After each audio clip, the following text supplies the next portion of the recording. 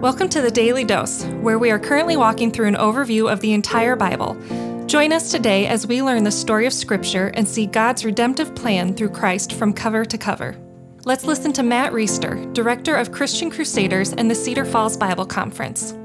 Today is Holy Saturday. It's the day between Good Friday and Easter Sunday, and we're taking a 3-day break from the Bible overview to talk about these three very important days. One of the most common questions about this day, whether you're old or young, whether you've been around the faith for a long time or whether you're new to it, is this: what happened on Saturday? Where was Jesus on Saturday? What was going on Saturday? We know about Friday. We know about Sunday. By the way, I always wondered if there's any way that Jesus actually resurrected late at night on Saturday, and they didn't realize it until Sunday morning. The reason I think that that's probably not the case is because everything is said that he was prophesied to rise on the third day. It says that he rose on the third day. The first day is Friday, the second day is Saturday, the third day is Sunday. So he had to have, not to be too technical or not that this matters a ton, but in my mind, he had to have been raised after midnight on Saturday, sometime on Sunday. We don't know exactly what time. But anyway, what happened on Saturday? So let's explore that a little bit. There's very little in Scripture to answer this question with, but we're going to look at Luke 23. And Luke 23 is really kind of a list of the events that are kind of the high points. It starts out with Jesus before Pilate. That'd be Thursday night. Jesus before Herod. Pilate delivers Jesus to be crucified, the crucifixion, and then the death of Jesus, and Jesus is buried. And at the very, very end of that chapter, 23 in Luke, verse 56, says that after he's buried, the women and others returned and prepared spices and ointments, and then it just says this: on the Sabbath they rested according to the commandment. Of course, the Sabbath at that time is Saturday, the day before, the day after the day of preparation. So it says on the Sabbath they rested according to the commandment. So that's interesting to consider. Now, let's think about what else was going on. What were the disciples doing on Saturday? We don't know. The Bible doesn't say, but it does tell us what was going on when Jesus appeared to them on Sunday after he had been risen. And this is what it says in John 20, verse 19.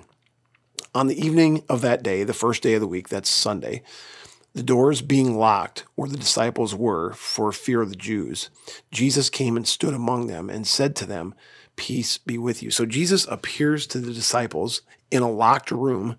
There's a lot of speculation that he probably just appeared, like through the wall or through the door or something. It was locked, and they are hiding out in this room together, and they're fearing the Jews. Why are they fearing the Jews? Because they're thinking, well, you see what they just did to Jesus, our leader, on Friday. They crucified him.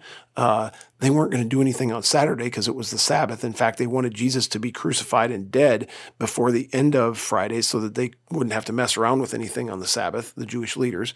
And so now they're sitting there thinking, we're in trouble, guys, because they're going to come after us now. And so they're fearing the Jews. They're locked in a room. And so you could speculate, probably with a fair amount of accuracy, and say that's probably what the disciples were doing on Saturday. Of course, they were celebrating the Sabbath according to the commandment, which we read about just now in Luke 23. But I'm guessing they were around, they were fearful, and they were wondering what the heck is going to happen. What else is going on Saturday? Well, here's a little bit of a clue in Matthew 27, verses 62 through 66. The next day, that is after the day of preparation, so that's the Sabbath, Saturday, the chief priests and the Pharisees gathered before Pilate. And they said, "Sir, we remember how that impostor said while he was still alive, 'After 3 days I will rise.' Therefore, order the tomb to be made secure until the third day, lest his disciples go and steal him away and tell the people he has risen from the dead. And the last fraud will be worse than the first." And Pilate said to them, "You have a guard of soldiers. Go and make it as secure as you can." So they went and made the tomb secure by sealing the stone and setting a guard. So a couple things that are interesting here. One is that the Pharisees and the teachers of the law are afraid in their own way. They actually took his prediction serious enough to go to Pilate and get some guards to guard the tomb. And they're fearful that if we don't guard the tomb and if the body is stolen, they're going to claim that he rose because he said he was going to rise. And then we're going to have a bigger fraud on our hands than the fraud of his claiming to be God and the Messiah in the first place. So we can't let this happen. And so in verse 65, when Pilate says, you have a guard of soldiers, there's some debate on what he means by that. Does he mean I'm going to give you a guard of Roman soldiers to go guard it? Or is he saying you have guards within your own Jewish ranks so you can go and do that with them? We don't know with absolute certainty if it was the Romans or the Jews, but either way, the Jewish leaders were on top of this. They were concerned about this happening. And actually, this is one of the reasons to believe the resurrection, because if they had gone, they obviously got the guards that they wanted and they went and did this. If they had gone to the tomb and Jesus' body wasn't there, the story would have been circulated that Jesus' body was already stolen, and that would have stuck. There's no way the resurrection narrative would have outlived the real narrative, which is that his body was stolen. And if it wasn't stolen by the time they got there and they were standing guard, then they would have seen somebody steal it if that's what actually happened. Of course, we know that's not what happened. Jesus was raised. And so that's also what happens on Saturday. The Jewish leaders and the Pharisees go get a guard to guide and guard the tomb. Now, here's another thing that is hotly debated, and I'm just going to give you my own personal view on this. Our ministry is very broadly evangelical. We believe the Bible is true, we believe in the gospel, and we don't get into the weeds on theological things. But there are a lot of people who speculate that Jesus went to hell on Saturday. In fact, the Apostles' Creed says he suffered under Pontius Pilate, he was crucified, died, and was buried, he descended into hell. And then on the third day, he rose again, and he ascended into heaven.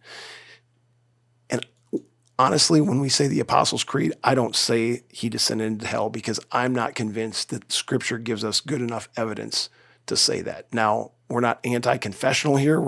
The Apostles' Creed is highly reputable, but it is not the inspired word of God. It is a creed that was put together by men, and so I put it below Scripture in terms of its authoritative quality, and I have some questions, and others have some questions about if Jesus went to hell.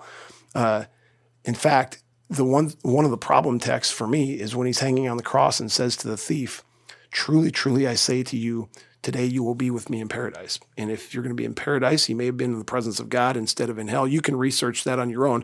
And I'm going to provide a couple links. One of my college roommates, Justin Taylor, wrote a book called The Final Days of Jesus with Andreas Kostenberger, really good.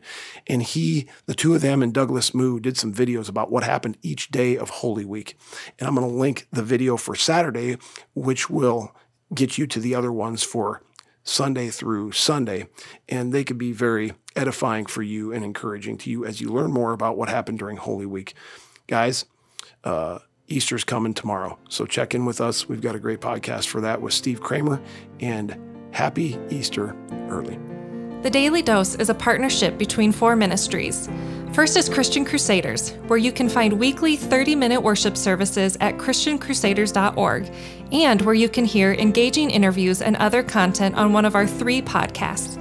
Second is Fresh Wind Worship, whose weekly worship services are available on their YouTube channel, Fresh Wind Ministries, and linked to their Facebook page, Fresh Wind Worship. Third is the Cedar Falls Bible Conference, whose conference videos are available at cedarfallsbibleconference.com. And please consider joining us for our 100th annual conference on Saturday, July 31st through Saturday, August 7th in 2021. If you or someone you know could benefit from an anonymous online Christian mentor, please visit issuesiface.com, which is provided by Power to Change Digital Strategies, our 4th partnering ministry. Please subscribe to this podcast, leave a 5-star review, and prayerfully consider financially supporting one of our partnering ministries. And check our episode notes for links and more details. Thank you for listening, and may God richly bless you.